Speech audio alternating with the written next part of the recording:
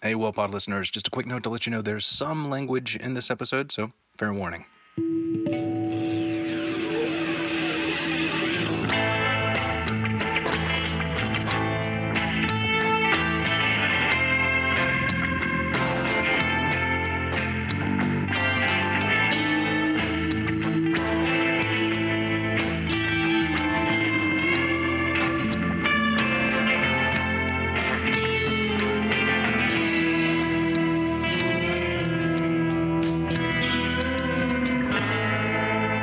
Welcome to The Well. I'm Anson Mount. And I am Brandon Edgens. And Brandon, where are you calling me from right now? The calls are coming from inside the house. It's so true.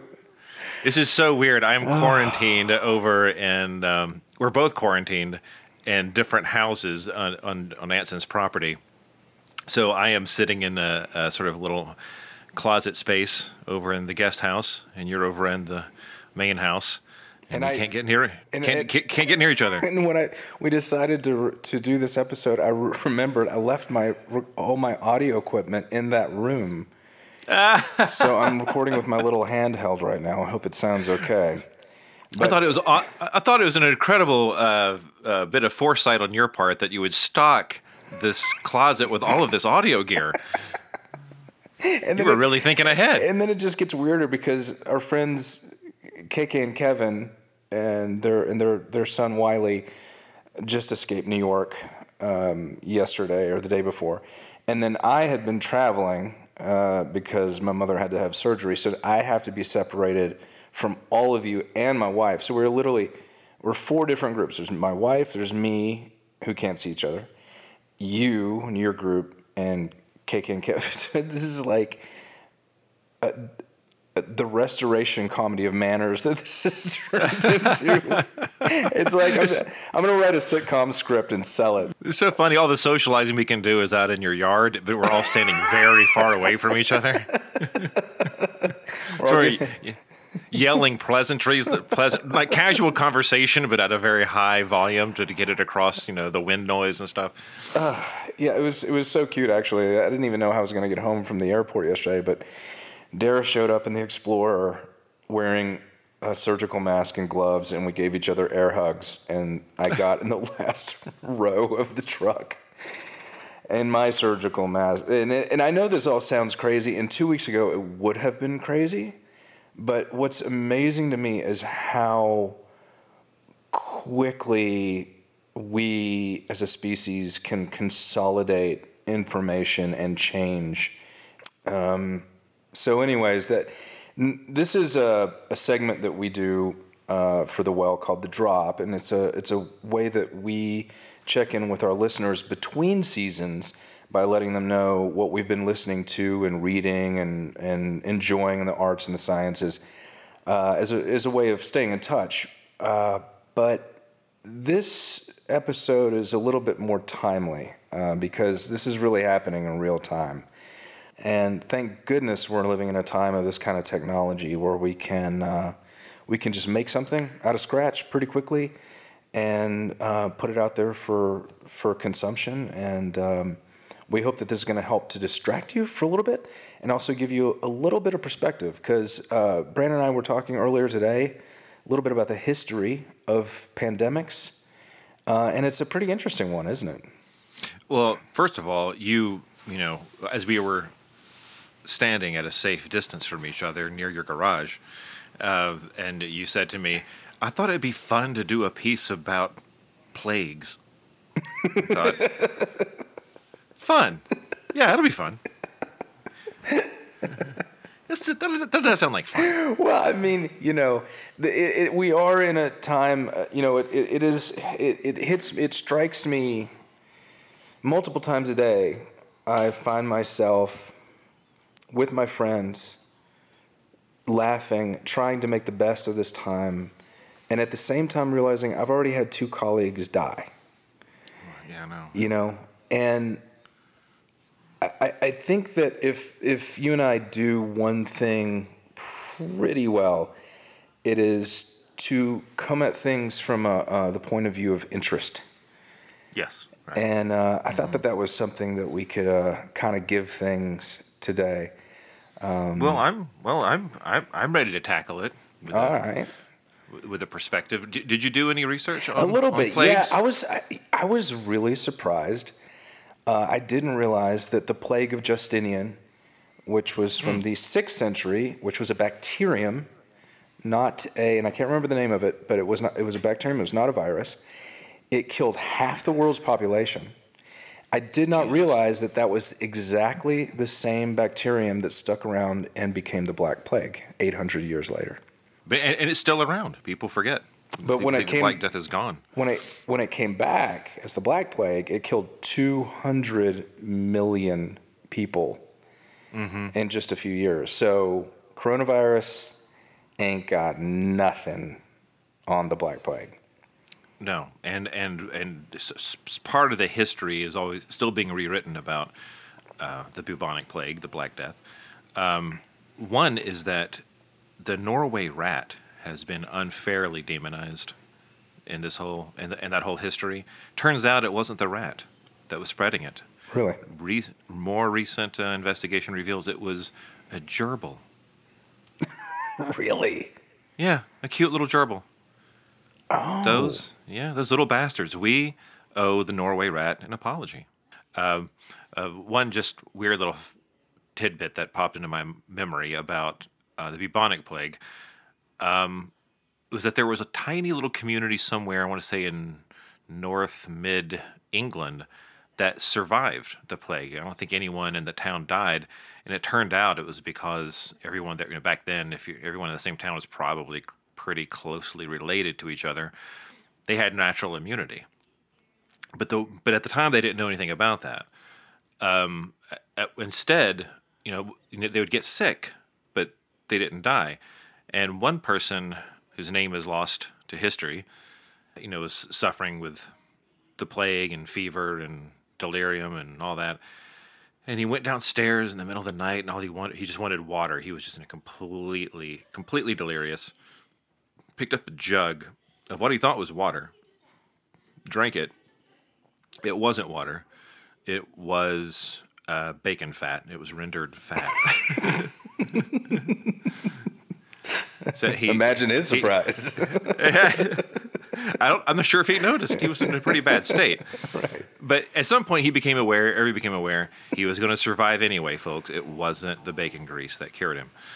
But back then they didn't know that. So I'm making this up, but I would like to think that got out there and everyone was trying out bacon grease as drinking 5 cups of bacon grease and call me in the morning. See if you feel any better. That would be a wonderful cure. Yeah, and if you don't already have it, you're not going to feel very good for at least a little while. What were the other epidemics? Well, the 1918 Spanish flu. Oh, of course. The estimates vary wildly. Upwards towards 50 million people. A lot of strange things about that virus. One, it seemed to kind of crop up everywhere at the same time. This is before we had jets and stuff. So it's a mystery as to how it kind of spread, because it didn't move around the way we think of viruses moving. It may have been dormant in the population, and then through some clock mechanism that we don't understand, sprang to life. And it was so devastating. It was really the Spanish flu that ended World War I. It was not the bullets. It wasn't the war. It wasn't.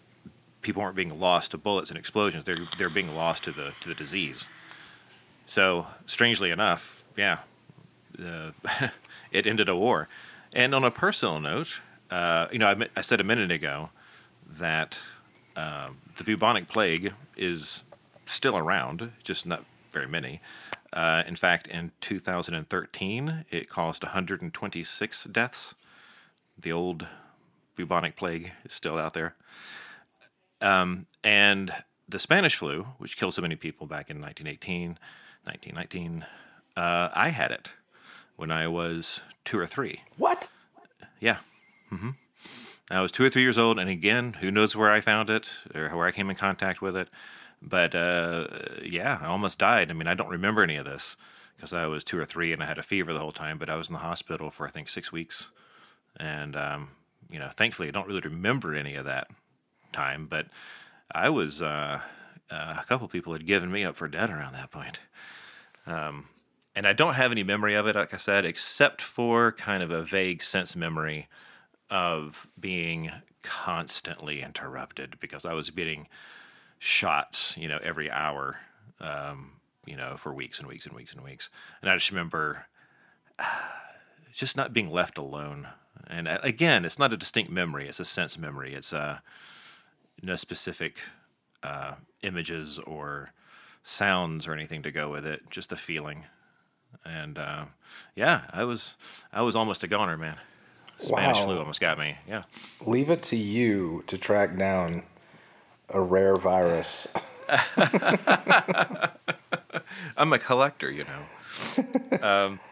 I'm a connoisseur of viruses. They say that, yeah, what you said earlier about the, World War One and the Spanish flu, they say that half the people that died in the Civil War actually died of cholera or the flu, not from gunshot wounds. That makes sense. Yeah. Especially the sanitation back then, yeah. Yeah, and all that crowding together, Yeah.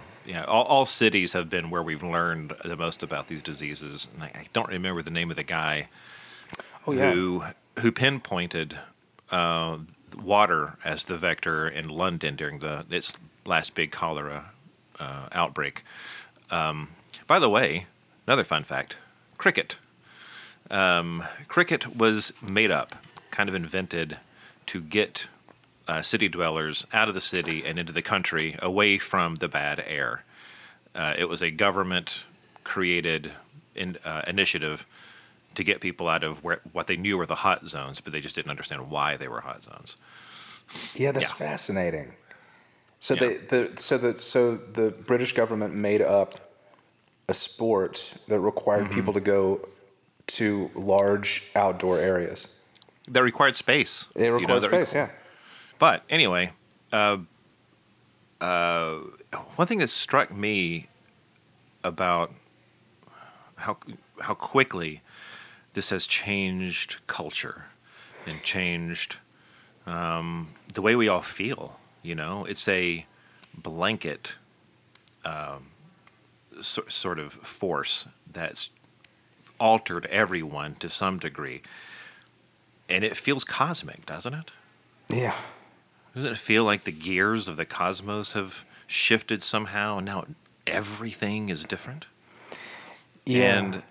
And it's because, and the people who lived through the very first plagues, recognize this because the word, our word for influenza, comes from the medieval Latin influentia, which is an astrological term meaning to be under the influence of the stars.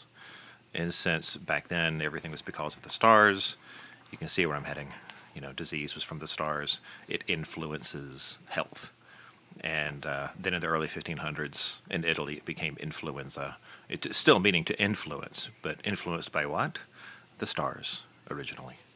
Well, another interesting thing, speaking of etymology, what I learned researching this is the origin of the word quarantine.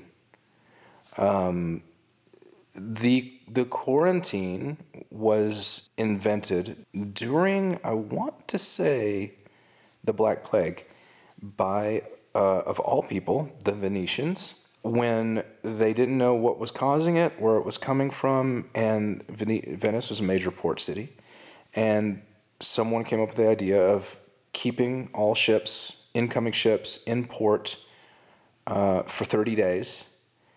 And that was in Italian, a 30-day span of time. Oh, right. It was called Trentino. Trentino, yeah. And then it was later expanded to 40 days to be extra cautious, and that is called a quarantino. Quarantine. Cool. Well, we were learning so much from all of this sitting around and having nothing else to do. No. They're really, I mean, that's one of the things that is coming out in the zeitgeist right now is just the sheer amounts of boredom. We were, we were talking earlier about how I'm absolutely believe that we're gonna see a baby boom come out of Yeah. this, and possibly a divorce boom. We're both lucky that we have not just good marriages, good friendships with our wives, and they're incredibly supportive people. Dara right now, because of the situation, and she's the only one who's been here the entire Oh yeah. time, is the one who unfortunately has been tasked with cooking and cleaning for all of us. So we're waiting to pamper her once we're out of this quarantine situation. I was going to say that till the end, but yes, Dara, you'll be listening to this. Thank you from all of us in our little group over here in your guest house. You've done so much for us.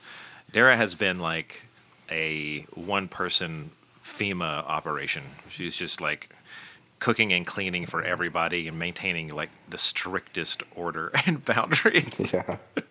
Yeah, and that's another thing that I wanted to say is that, I recently had the experience of flying to a different part of the country, Florida, for my mother's surgery, and getting to see the difference in behavior and reaction on a citywide level, and the differences are striking. Obviously, there are a lot of people that are going to listen to this right now and hear what the extremes that we're going to and think, oh, you guys are being paranoid. But you came from New York. We all have friends in New York who are watching this go down in real time. And this is serious. Yeah, And it changes. It changes when you know people that have been hit by it. Yeah. yeah. And I was in Florida. My mother had to have non-elective surgery.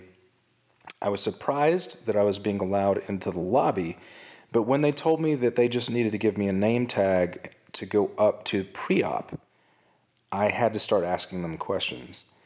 And I'm not going to say which hospital it was, but I was very surprised that, and my mother wanted me there, so I went up, and when her surgeon came around, this is not a dumb guy. He's a very renowned, very brilliant surgeon.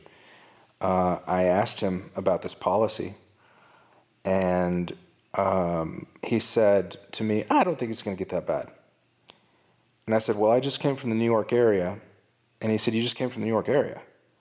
And I said, yeah, I just came from the New York area, and it's getting really real fast. And you've got sick patients. You got people that are compromised immune systems in here. So later on, Mom had her surgery, went well, and I went for the briefing with the surgeon, and he told me about how everything went fine. And then he said, now, new subject. I have to ask you, were you not given a questionnaire when you came into the hospital about whether or not you've traveled? And I said, no. And he said, nobody asked you if you've been traveling? I said, no. And they said, well, they were supposed to do that.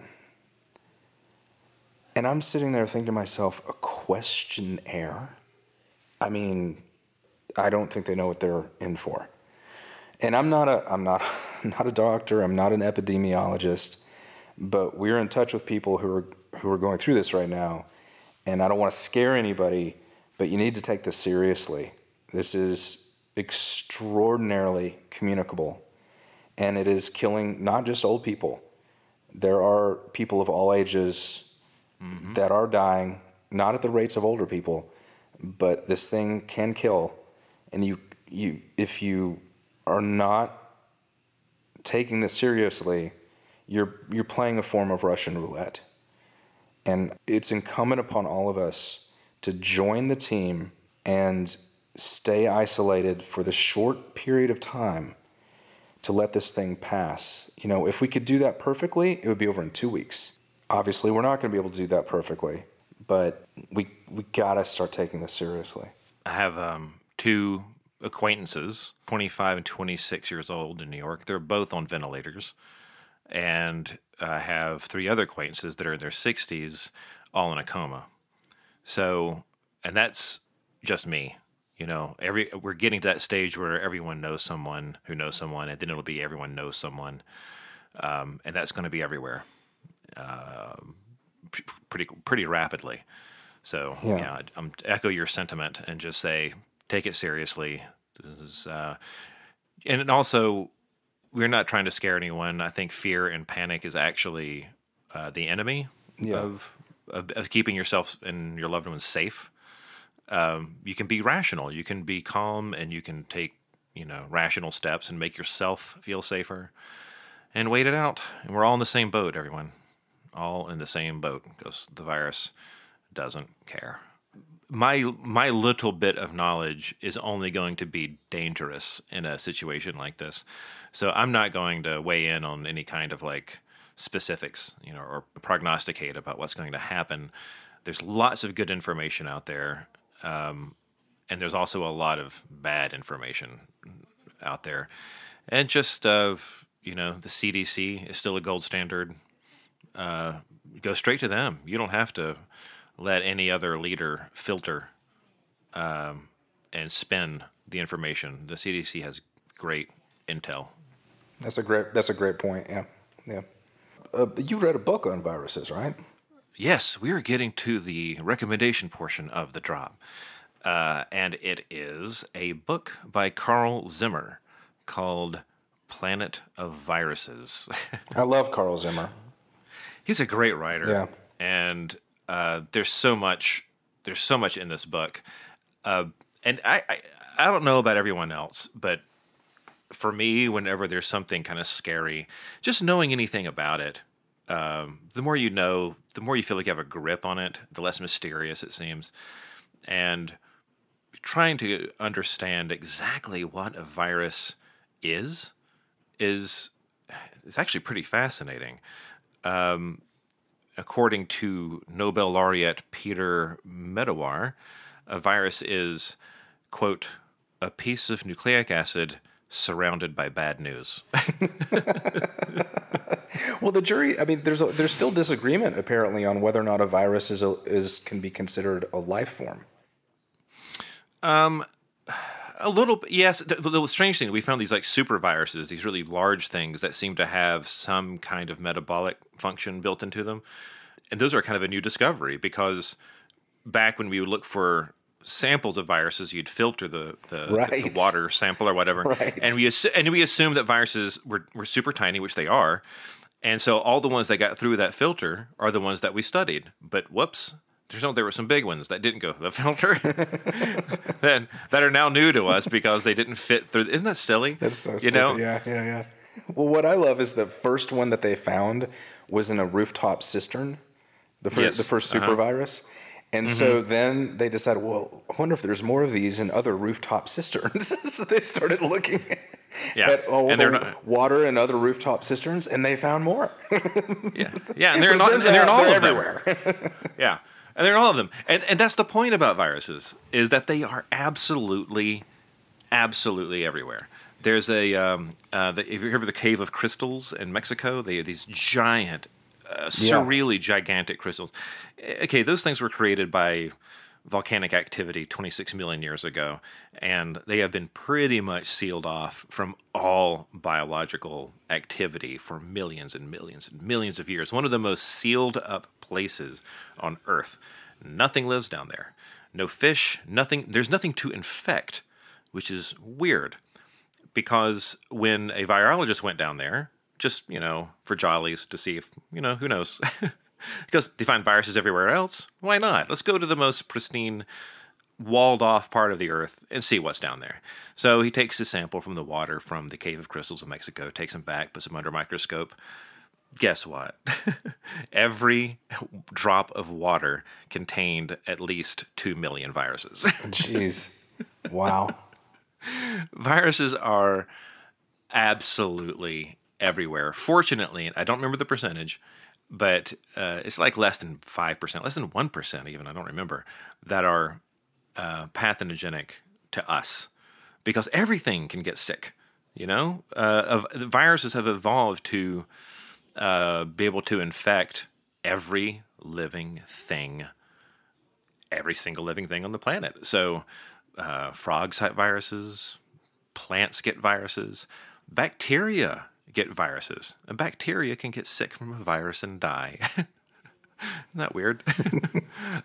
Single-cell eukaryote. I mean, there is no limit. Everything can be infected by a virus that has evolved to infect that organism. And and trying to ascertain what the function of a virus is, it turns out they're actually kind of important to evolution. Viruses are probably what drives most of evolution. I mean, most of evolution comes from spelling errors. While the DNA is replicating itself, there's a spelling error. Some of those spelling errors are caused by cosmic rays. I mean, you can have a small subatomic particle rip through your body. And by the way, there's billions of them ripping through your body as we speak. And but they usually don't hit anything. But sometimes they, like a billiard ball, ping, knock off a piece of DNA at the moment that it's being transcribed, and then it gets the wrong thing stuck in there, and that's, the spelling error. And that usually doesn't really cause much of anything. Viruses, some of them, insinuate their DNA into yours. So these are not like single little bits of nucleic acid that are knocked off. These are whole chains of information that get spliced in to your DNA, which is why we're now using engineering viruses for therapy, because viruses are really good at this. They're really good at insinuating their DNA into ours, and it's thought that as much as 5% of all human DNA, everything that we're walking around with, is ancient viral DNA. Yeah. I mean, we're talking hundreds of millions of years. I mean, it's just the beginning of life. Viruses have had a very important job shuttling, now randomly, yes, but randomly moving bits of DNA between species and between cells. They're kind of sort of couriers of what is called, and I love this term, genetic leakage. So, just little bits of DNA that break off from something, and then it gets surrounded in this little envelope, and some of them do, and end up infecting a host cell. And it, like I said, it takes information and characteristics from one organism to another. And sometimes it confirms benefit. And some of the times it makes you sick. I'm now going to read a little passage here from Carl Zimmer's A Planet of Viruses. As the infected embryo grew and divided, all of its cells also inherited the virus DNA. When the chick emerged from its shell, it was part chicken and part virus. And with the avian leukosis virus now part of its genome, it passed down the virus's DNA to its own offspring. The virus remained a silent passenger from generation to generation for thousands of years. But under certain conditions, the virus could reactivate, create tumors, and spread to other birds. Scientists recognized that this new virus was in a class of its own. They called it an endogenous retrovirus. Endogenous meaning generated within. Endogenous retroviruses can linger in their host for millions of years this way.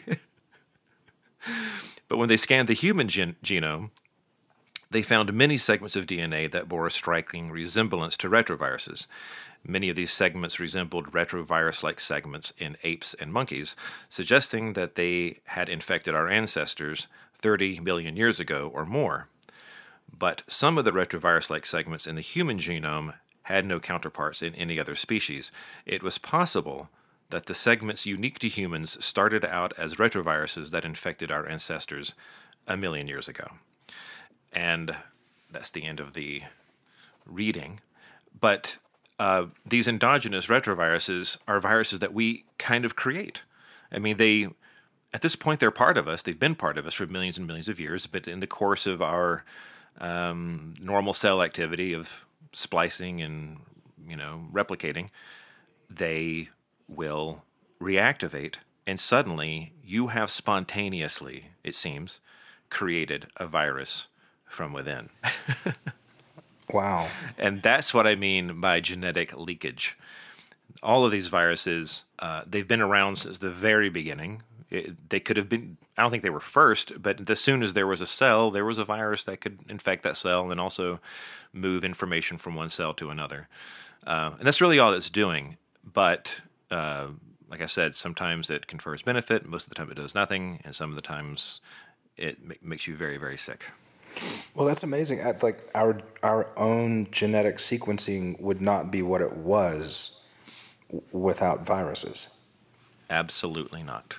Yeah. They are the drivers. They are a very substantial driver of evolution. Wow. That's kind of amazing. Yeah, it is. It's one of those things that if you want to get kind of new agey and spiritual about it, is kind of a way of saying, we really are all connected. Right. Yeah. It's one of those ways that we're all connected, like me and my cat and you and everything has had this, some point in our history has swapped some genetic material at some point, or we wouldn't be where we are. It would be stagnant, and that's all evolution is evolution would be stagnant if there weren't some kind of a force to kind of shake things up, and that can either be spelling errors, random spelling errors, cosmic rays, or viruses. And also not hidden, but also down in our DNA, there's the evidence that we've been dealing with these little troublemakers for a very, very long time, because that's where the immune system comes from. We wouldn't have ways of fighting these things at all if we hadn't evolved with them right since the beginning. And in so many ways, your body is it's a wonderland, but it's also a battleground. There's all this stuff fighting for resources, and your body is the resource. And you got a lot of stuff duking it out in you right now, bacteria and viruses. And for the most part, you're contracting viruses all the time, but your immune system works, and you never know that you haven't. That's the way it's supposed to work. That's the way it usually works. But then, the reason we call it the novel coronavirus is because it's novel, meaning we don't have experience with it yet, which is why it's, it transmits so quickly and easily. Because yeah. Do you have any recommendations? I only have one this week. I found myself thinking a lot about, I have a few friends that have made, and film critic friends that have made sort of lists, top 10 lists, top 20 lists, movies that you should see that maybe if you haven't seen them, this is the time to watch them because you got time on your hands. And I haven't really seen anybody recommending hidden gems. And you and I both talk a lot about films that are hidden gems that are mostly still not discovered but worth seeing. And one came strongly to mind when I started thinking about this. And it's a little movie called The One I Love. And I believe I saw it on Netflix. I'm not sure if it's still there, but you could definitely find it. It's a low-budget independent film with Elizabeth Moss and Mark Duplass, and it's a movie. Gosh, how do I not spoil it? As I said before, we could be seeing a divorce boom. Well, this is a movie about a couple that is in a tough time, and they decide to go do this experimental couples treatment that involves them staying in a house together. It's a science fiction film, but it's extraordinarily heartwarming because what saves them in the end, after being forced to see each other and themselves in ways I can't explain to you, or I'd be destroying the movie experience for you. What keeps them together in the end is the raw decision: do we want to be together or not? And I think that this is a time when anxieties are a little high, and when we are forced into the same space with the people that we love and our anxieties are high, there's going to be some conflict, maybe some unnecessary conflict, because that's what happens when we're anxious. And I think it would be a really, really good movie for people to watch with their loved ones, because there are parallels in there to what we're experiencing right now, just in terms of relationship and sharing a space together and being in each other's world. It's called The One I Love, and I highly recommend it. Oh man, well, I'll definitely check that out. I have time, Oh, well, this is the thing that's kind of on everyone's mind right now. This is the big thing, and as a podcast about creativity, we've kind of buried the lead here. What's that? What are you gonna do? Yeah, right. Yeah. We have all this time, and some great things have come out of previous quarantines. Like what, Brandon? like King Lear, like Macbeth, like Antony and Cleopatra. Shakespeare wrote all that stuff while he was in quarantine during the plague of 1606. He had to, retreat to the countryside, and he couldn't go anywhere. And he wrote some, I guess they're pretty good plays, but he made some good use of his time. But it's kind of unfair because I have the feeling William Shakespeare was going to be writing pretty good stuff anyway. I don't know if I can credit the plague with a sudden prodigious output of brilliance because he was doing that anyway. Okay, not a good example. And my other one is my favorite freak in science history, Sir Isaac Newton. Oh, that total weirdo. He is one of the weirdest people, and probably the greatest scientific genius of all time. He also had to escape London during another outbreak of the plague in 1665. Did he play cricket? Bubonic plague. He would not play cricket.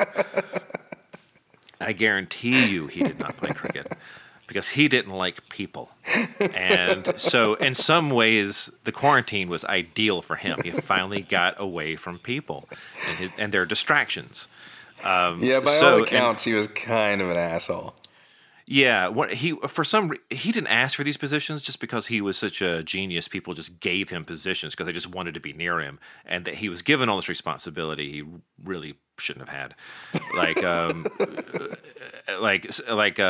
was it? The head of the treasury, in a way. Like he was the head of making sure there was no in charge of the currency, right? Making sure punishing people that counterfeited money. Anyway. Oh, that's right. Yeah. So, and back then that was punishable by death, and he called for that death penalty amongst for this person who had, counterfeited large sums, and everyone that knew Sir Isaac Newton all said they had never seen him smile in their entire lives, except for the day that they were going to publicly execute this guy. And Sir Isaac Newton was the very first person to show up. He showed up early with a packed lunch.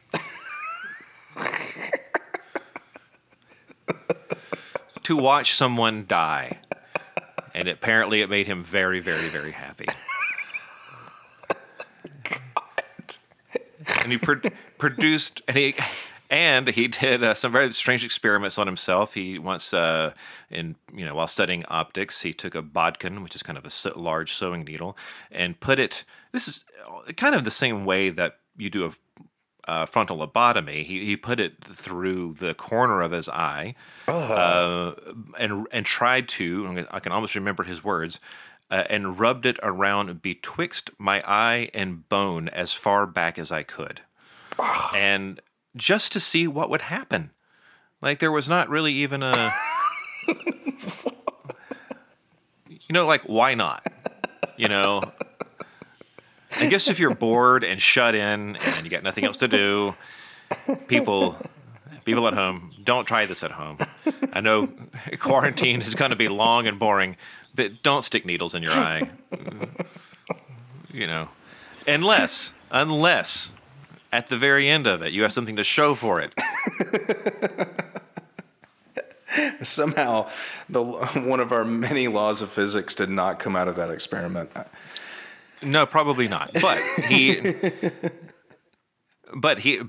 during that time, he also developed the theory of gravity, the laws of motion. He began his work on his new form of mathematics, the calculus. He did all of his work on optics. He was playing with prisms and understanding, that all that white light could be, split by a prism into the colors of the rainbow, but they could be further refracted. All of that stuff came from his time in quarantine. So if you can add as much to the sum of human knowledge as Sir Isaac Newton did during quarantine, then good for you. And by all means, stick a needle in your eye. Maybe that was the secret. I don't know. Okay, well, here's how I think we should end it. I just walked to my window of my bedroom, and I'm pulling open the shade. Could you open up the glass doors of the Well, I guest could, house but then I'm gonna walk away from the microphone. Then we can. Oh, you can't take the microphone with you. Well, you should see this apparatus. It's fairly immovable. I know, man. It's Looks a good like all idea. the lights are off over there. Oh no, I can see some lights on. Okay. They're watching a movie. Okay, here's what I'm gonna do. This will be funny piece of audio. I'm gonna turn up the microphone here. Okay. And I'm gonna open the door. Mm-hmm. Oh, there. Oh, I see you. Hey, man.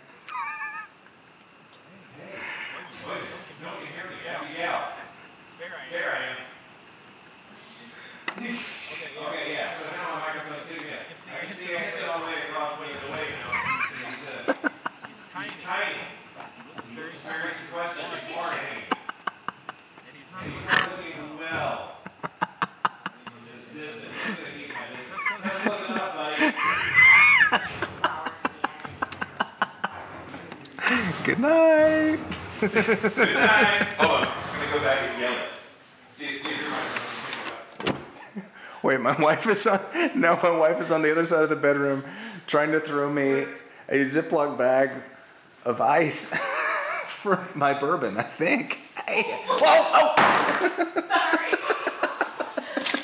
Thank you, baby. I love you.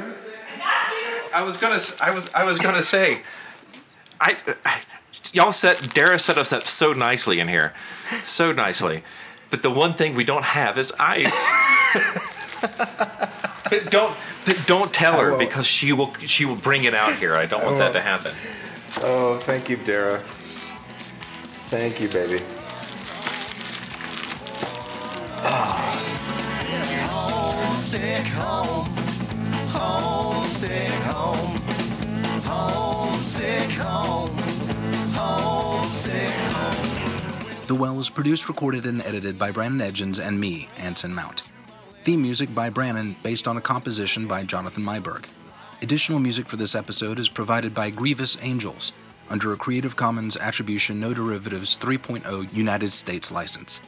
Special thanks this week go out to the doctors, nurses, paramedics, firefighters, and everyone on the front lines fighting this deadly virus. We appreciate you more than you can imagine. And extra special thanks this week go out to Dara Mount for her bravura performance as Florence Nightingale. I love you, baby. Thanks for listening, everyone. Have a great week.